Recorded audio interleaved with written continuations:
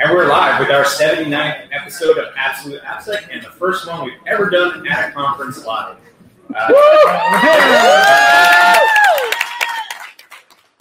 Aaron Reinhardt and Shannon Leeds here with us. I think the theme, by the way, Seth, is there anything you want to talk about? No, I'm all good. You're good. Thanks for hosting us, James. This conference has been super awesome so far, and we're just glad to be here and see everyone. So, yeah, let's just dig into it. I know we don't have a lot of time today, so we'll just jump straight into the topics. The future. So, 2020 is yes. fast upon us. We've talked a lot about, or the speakers have talked a lot about today, about empowerment, enablement, guardrails, automation, all of these things. So, I guess the main topic we want to address is, what do you two see in the DevSecOps/AppSec sort of world? What's changing, and what do you predict for the next couple of years? We won't go too far, but we'll say. Yeah, I mean, Ken and I definitely have our opinions on this, but we wanted to hear what you guys thought was coming down the pipes and kind of what you see for the next year, maybe 2 years in that space, what we should be concerned about. So, and thanks for agreeing very last minute to come up here. Yeah. By last minute, we mean 5 minutes ago. So, yeah. Thank you. Who wants to go first? Oh, yeah. There we go. Wow. Kelly, yes. Thanks a lot. Okay, I dropped my phone. That was good. So what's going to happen in the next year or two? Is that the time? So I think that what's happening right now in the industry is we're starting to see more and more people talking about security in applications, talking about security in their workloads, and you're seeing a greater adoption of things like the cloud. The cloud, if you look at AWS or Azure or Google, they've started adding a ton of security features there. So you're seeing developers have many more options to choose from and to get educated about. That seems to be increasing the ability for applications to now have more resiliency when it comes to adversaries. So I'm seeing a little bit more focus, especially for the applications that are moving to the cloud. I think that's going to keep moving up. You're seeing additional security features being added in that area. That seems to be knocking down the problems of making it more ubiquitous for the industry. And then I think, over the next few years, more of an adversary focus. So you're seeing a lot more people talking about things like RASP and when somebody's scanning you and who's actually doing it and why are they doing it. So you're starting to see some of that come together.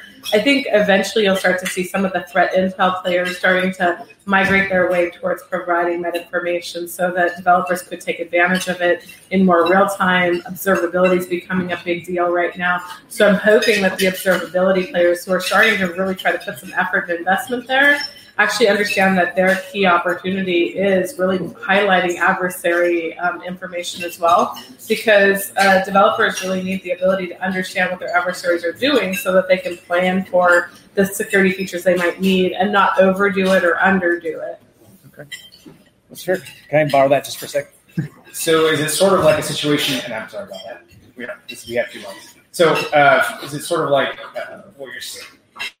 Is this like the Datadog and New Relic, how developers use those metrics and that exception logging or that information to then decide how to improve their applications? And is that sort of the idea? So the idea would be that if you're looking at the end of the line with your security, you have more capability to look at not just your customer path, but your anti-path. So looking at your adversaries, figuring out what they're doing, and trying to pull that information together in a way that makes it so you can make decisions that are actually customer-focused, but not giving advantage to an adversary.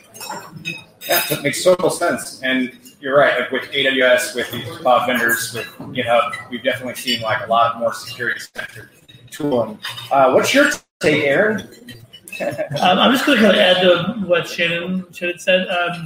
I think, when it comes to observability, it's not just a buzzword, right? And in terms of security, we're really hurting on the observability side of things. And let me clarify the point. What I mean by that is that how do you know when something fails? All we ever really see is footsteps in the sand, right? That's a general spot quote, but through log events, through tracing, right? But what about all the log entries that are written? I mean, where do they come from? Right? Where do log entries come from? Software engineers write them. What do software engineers prioritize? Features and functions, right?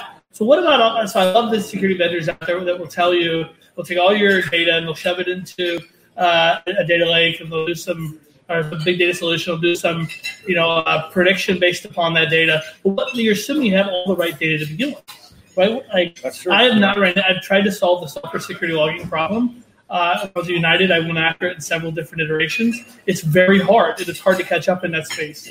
I've only talked to a few people that had really good answers. One was Jason Chan at Netflix. He didn't say he gave up on it, right? He said they try to pull context. He said we're tackling the problem differently. Try to pull context where we, from places we already know we have good information, and pull more information and enhance the log data. So that's one area. Two, I think this is self-serving to say this a little bit, but I think chaos engineering is really going to have a big impact in security. You're already starting to see that. I'm really starting to see that. Third, I want to come back to something that James Domenico sort of exacerbated last summer. With they took a quote from Shannon and I. Basically, when I was at United Health Group and she's into it, we both sort of we made security people learn how to code, it really pissed a lot of people off, right? Like, we made this claim that, the world is dominated by software, right? Like, if you don't understand how software works and is made, it's very difficult to make it secure, right? Like, and when I did that at United, I got so much great feedback. I learned that a lot, actually, software engineers that. So the development goal was that everyone in security had to learn Python, right? And I can't remember what year it was, like 2016. So Perl. No. Sorry. Whoa. But it was great though. It's like some of the compliance people came to me, my peers were like, "Aaron, are we going to all become software programmers?" I was like, "No deal. Nobody wants your code, right?" But it was really about creating empathy, right? When you have to download Python inside the corporate app store to upgrade it from 2 to 3, right? And then it takes 4 days to get your request back to get it done, right? People start seeing how things are painful, right? When they start eating their own dog food. So I'll stop there. No, that's a pretty common discussion point that we have about being AppSec people, right? The best AppSec people are ex-coders, right? That's where both Ken and I kind of came up from. And I think a lot of people in this room as well. So probably, how many people here are developers? Or claim to be developers? Or former developers, we should say. Yeah.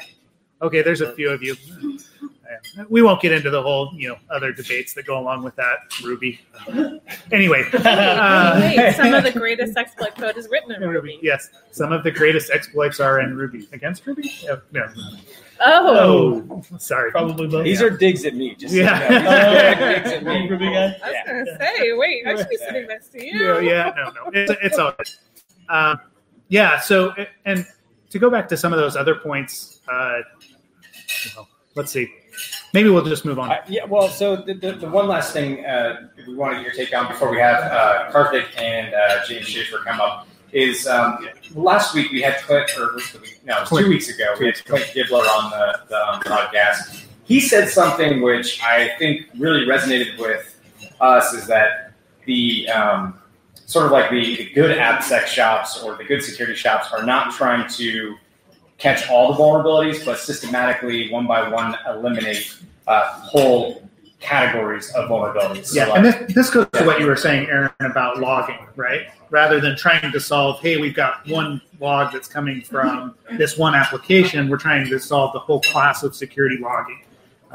And the good organizations are the ones that are focused on the whole class, not the single exploits. You think about the industry in general, from bug bounty and everything else, it's very single exploit focused, or single, even problem focused. And we don't look at the full class, right? We don't look at authorization as a whole. We think about maybe function level access control or insecure direct object reference. We're not necessarily approaching the whole problem.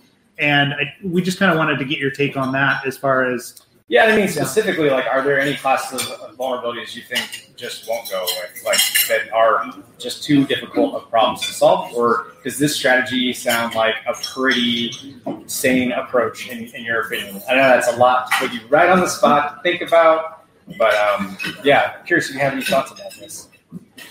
Yeah, it's a lot. No, go ahead. Okay, the only thing I was going to say is, like, when it comes to vulnerabilities and isolation, I mean, like, the way we're building software today and the complexity inherently in the microservices, public cloud, and continuous delivery, when you combine those things, you now are delivering software at such a scale, such things are changing at such a speed, and the way things interoperate are very disparate. It's a new problem set. And it's like, we're now in a world where it's difficult to understand the system's behavior to begin with, let alone understand and find any kind of security problems. And security, it must understand this problem is coming, because when your system is changing and scaling and as fast as I'm talking about, like, it becomes very difficult to ensure that the feedback loop to ensure there is a feedback loop that your security is remaining effective. I couldn't agree more. I can tell you, the end of last week for me was a true testament to what you just said. The systems have gotten so complex that even for developers and for myself and for security team, like, I can honestly say that was the tail end of my week last week. Was exactly what you just talked about. So that's super. Well, and I think it's about understanding whether or not perfection is even an option. If you look at investment and trying to make software happen, this notion that we're going to have perfect software is probably a little bit flawed. Mm-hmm. So the question is, how resilient does your code have to be? In what scenarios? I still go back to the way that you solve this problem is whole classes of categories of vulnerabilities, but with an adversary mindset and bent towards it. So if you're going to design your applications a certain way, which adversaries are you trying to prevent? What things are they using against you? All of that goes into the science of being really good at this. And I don't see that yet in the security industry as a means of trying to make things come to life for a developer. But I would say developers themselves could actually do that by simply looking into what exactly are these folks doing that's actually counter to what I had planned to do with the functionality. So are you talking like a mini? It almost feels like you're talking about a mini threat model or something like that as you're building out a system or an application. So I call them attack maps. Okay. So the idea is, you have customers, you have a pipeline for acquiring customers, and the idea is that when you're dealing with your application, you're creating your application, you're also acquiring adversaries. You should understand why you're acquiring those adversaries. They're coming because of something that you have in your application, something that you invented. It could be a business logic flaw. It could be something that just makes that opportunity come to life. And understanding that pipeline and the conversion process will help you to stay ahead of the breaches if you put that kind of thing in place. So it means you can't just use scanners or testing capabilities without having context of your application. So we're going to close it out. Ben, bring up Karthik and change. Andrew Schaefer. I can't read, whatever. And I'm dropping phones. So, I did want to say thank you to both of you for coming up here, and I want to continue what you just said is super relevant to follow up. We want to talk about architecture design, but I think that's super smart to prioritize the class of vulnerabilities you're trying to mitigate based off of what your actual risk is, like you said, sort of any threat. So, yep. Thank you both. Yeah, thank you So for coming last here minute and answering the questions so thoughtfully and intelligently. Thank you so much. Thank you. Appreciate it. And it was very excellent to meet you. Yeah, thanks. Nice meeting you guys.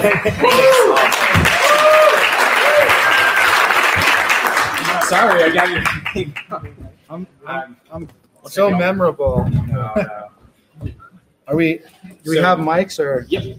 So These two. Sharing is caring. So sharing is a baton. It's a relay race.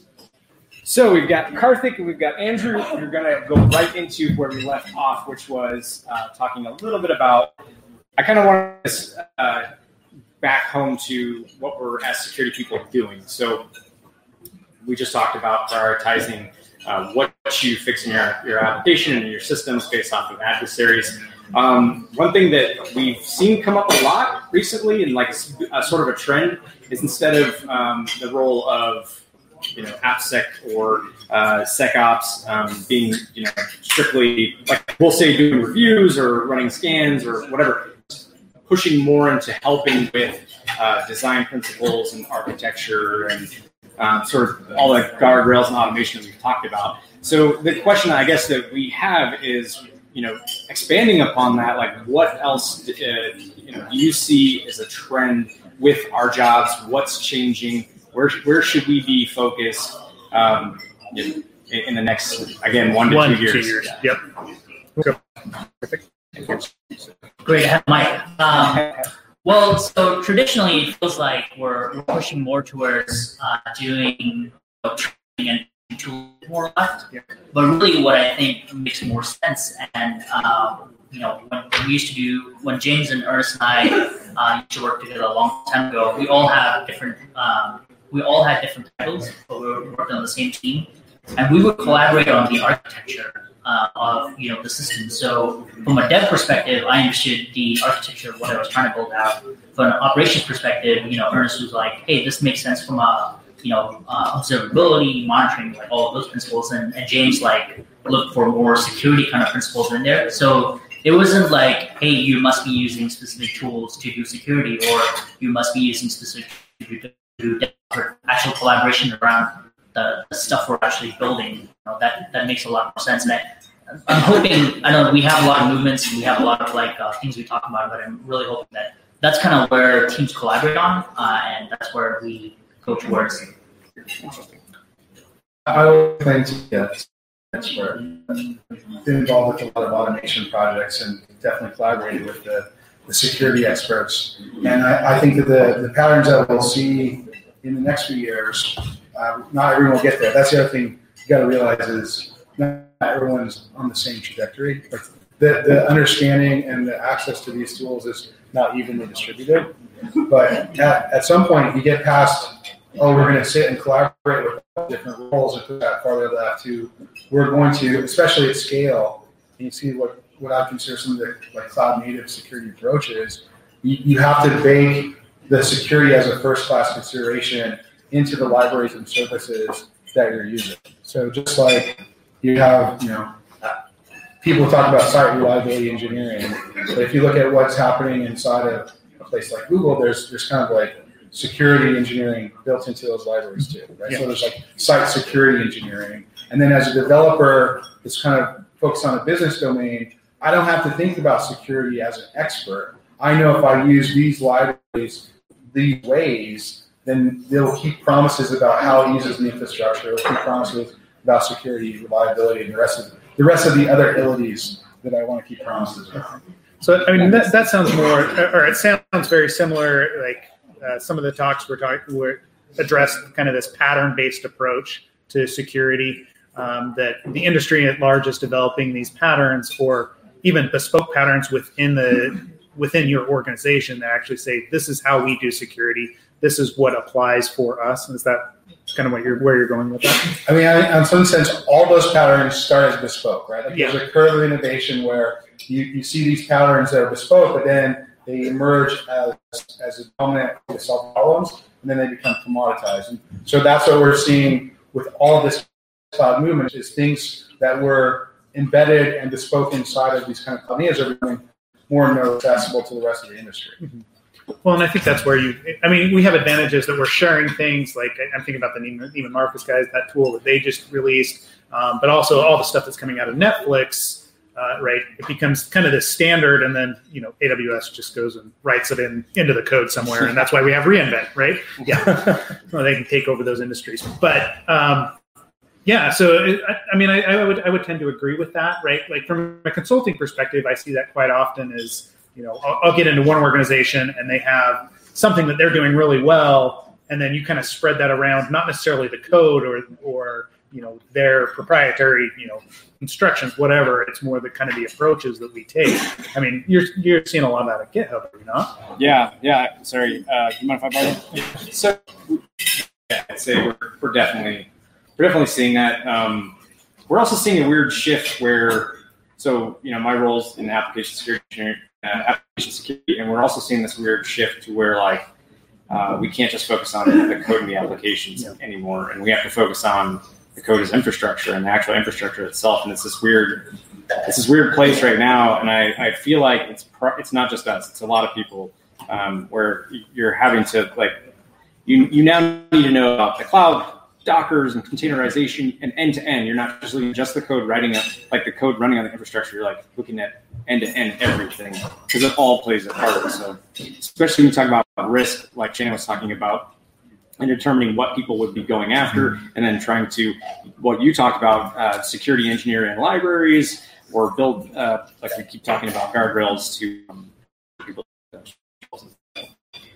And yeah, language is also really important. I'll give you an example. So like for us at Oracle, we have a security team, but when I first joined the company and we were releasing a product, it was really scary to go do a security review before we release things. And once we kind of went through the process, it was interesting to kind of see some of the tooling that they used. We built this internal tooling that relied on containers, and we were releasing stuff. And we were a container team, so it was like, oh, sweet, this is actually a language we understand. And we started talking about architecture and stuff like that. So we went from a big scary thing to a common language of here's how from a security point of view we're using we built out this platform, and we were able to give them insight on you actually should be doing this other things that to build this platform out, etc. So there's shared understanding. So my focus really for the last 10 years has been trying to help people deliver IT with better tools and processes. There's that's kind of evolved through. People call that DevOps or what have you. But a lot of it comes down to the human behavior. And you talked about collaborating, with Wicket and sort of that process. So if you work at GitHub, I believe there is a project that's happening right now to do some prototyping with a upstream Spiffy Inspire, which is basically getting per microservice identity, which is very interesting when you start to think about the kind of security implications of being able to trace what each individual microservice did. If it starts to misbehave, you could decide that that's the one you want to shoot in the head or what have you. So maybe the two humans that are concerned with these things at GitHub should meet each other and talk about it.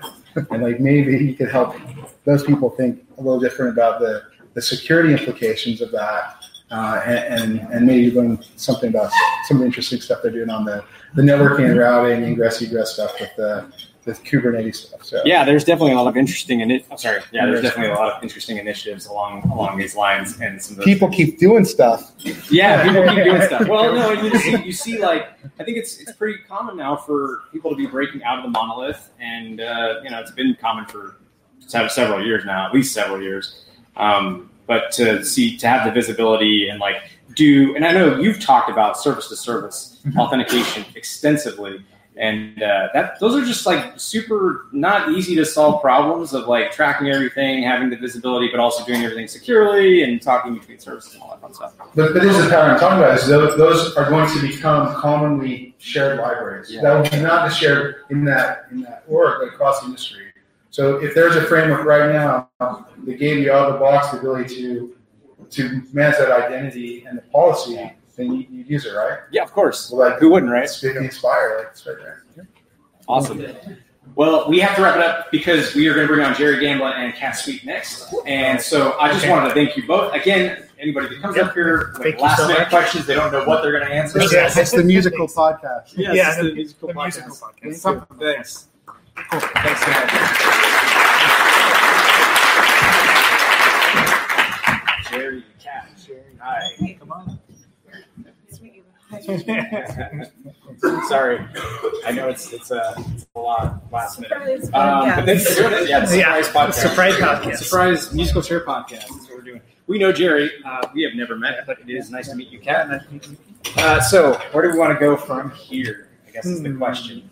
Well, I still think seeing what people's opinions are on where we're going. Right, the next 1 to 2 years, kind of what you're seeing, because everyone's in a different organization, everyone's dealing with different problems. Like what I see from consulting, what you see from GitHub is obviously a different. Jerry, data collection. Yeah, Jerry with data collection. So let's stick with that, right? Like, where do you see the DevSecOps space going for the next 1 to 2 years? What should we be concerned about?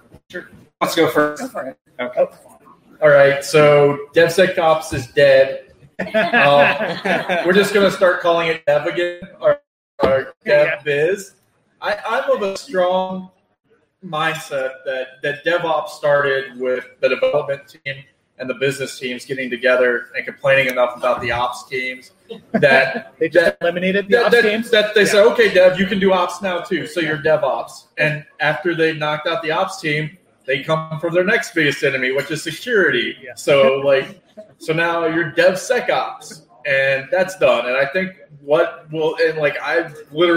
the moving to DevBiz, where it'll be a dev team following business goals really tightly, and that will be the team in most organizations in the next 2 to 5 years, especially with the cloud providers picking up a lot of the heavy legwork. Yeah. And automation. So you hear that, James? For next year, just biz days.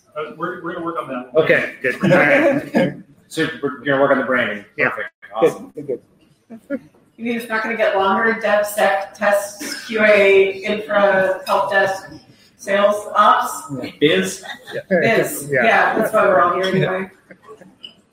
From the security side of things, one thing that I started to see shift a little bit is with certain security options, there's this usually a bit of a divide between like corporate security, the stuff we use, like our infrastructure, our accounts and stuff, and application security, ones aligned with engineers, focusing on the stuff we make. And I see the line starting to blur a little bit. That was even something I was encountering as I was getting ready to leave my last role, is we found ourselves working in parallel quite a bit between the AppSec and the security teams. So there's a bit of as we get more infrastructure as code, and as we get more the gray area between what we're building and making and what we're using, I think those are going to converge a little bit. Yeah, totally. I mean, I think I totally agree. And it's just interesting how all of our, actually, out of curiosity from the crowd, who does traditional security ops, like networking type? So one, DBA stuff, database administrators, application security, or software development. Yeah. What? Okay. So I'm trying to figure out who just does. We'll just say just generic security in general. Okay. Interesting to get a read on the demographics of the room. So I wanted to go back to data collection. Yeah. So what's like the typical use case currently for folks who are like using your product, for instance? Yeah. So the use cases, and I have an Ignite talk here in 5 minutes to talk about this, is that you have to use the data to make yourself smarter, because there's way too many CVEs now for anybody to patch or to care about. And then I'll show the numbers. I don't want to lead my talk you don't want to ruin your talk. And give all the best data. But there are very few CVEs that the average person should care about in this room. And if you're not using some kind of threat intelligence to get rid of the majority of CVEs that come through your systems, or to put them off, you're not going back to helping the business. And at the end of the day, DevSecOps is a business enabler, and that's what we're all here for, is to help the business meet their goals. It's not to help security meet their goals. So if the business doesn't have a business, then we don't have jobs, right? So cool.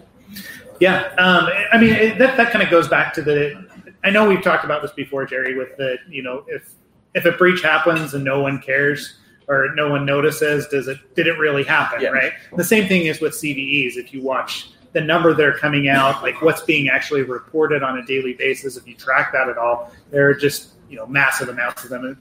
Yeah. Well, and GitHub just released a new tool where they're going to auto open CVEs for any filed security bug starting last month, actually. So you're going to see the number of CVEs like quadruple in It's 2020. becoming automated, and Yes. so at which point, like, how do you know what you care about, right? So that's exactly what you're saying. Okay. So, what are some of the biggest challenges you face in your day-to-day work? So I recently left security operations a couple months ago. Joined Capsulate as a member of their product team's tech evangelist. And so I think one of the things that, since we're Linux endpoint detection and response, one of the challenges that we try to bear in mind is exactly what I talked about in my keynote. How do we do this without breaking production? Like, how can we be mindful of ops and bake that in instead of trying to retrofit it? So again, things like resource limiting and like not using kernel model.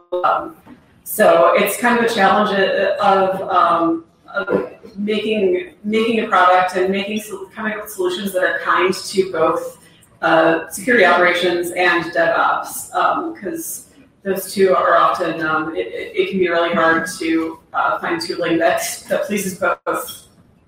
Yeah, I mean, they're trying to. I mean, when I say they, let's clarify. DevOps is trying to move quickly, and like you have both spoken about, you're trying to build a business and you're trying to make money.